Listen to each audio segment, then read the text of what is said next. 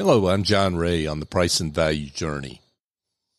I read a post recently about relationships being like bank accounts. We can make deposits that enhance and deepen the relationship. Conversely, we can make withdrawals through actions which chip away or destroy a relationship. The account balance, if you will, varies over time, based on our actions and those of the other person too, of course. Value is the same way, is it not? We have a value balance, you might say, with every client and prospect. As professional services providers, when we help a client better understand their business or lessen their anxiety about a coming change they might be dreading, we're making deposits in the value account with that particular client.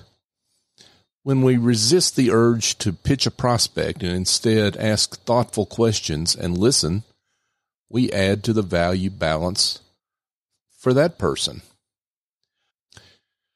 On the other hand, we make withdrawals at those stages in a client relationship where, when an inevitable mistake occurs, we don't own up to our part of the goof up. We decrease the value balance with a prospect when we're taking their business on when we know down deep that they aren't a great fit. No value balance stays static for long. It rises or falls based on the value we add or the value we take away. So what part of client service or business development do you excel at when it comes to adding to the value balance? What parts need some work? The answers to these questions are vital to our businesses as they determine both ability to price and the length and tenure and the quality of our client relationships. I'm John Ray on the Price and Value Journey. Past episodes of this series can be found at pricevaluejourney.com, and I would be honored if you would subscribe to this series on your favorite podcast app.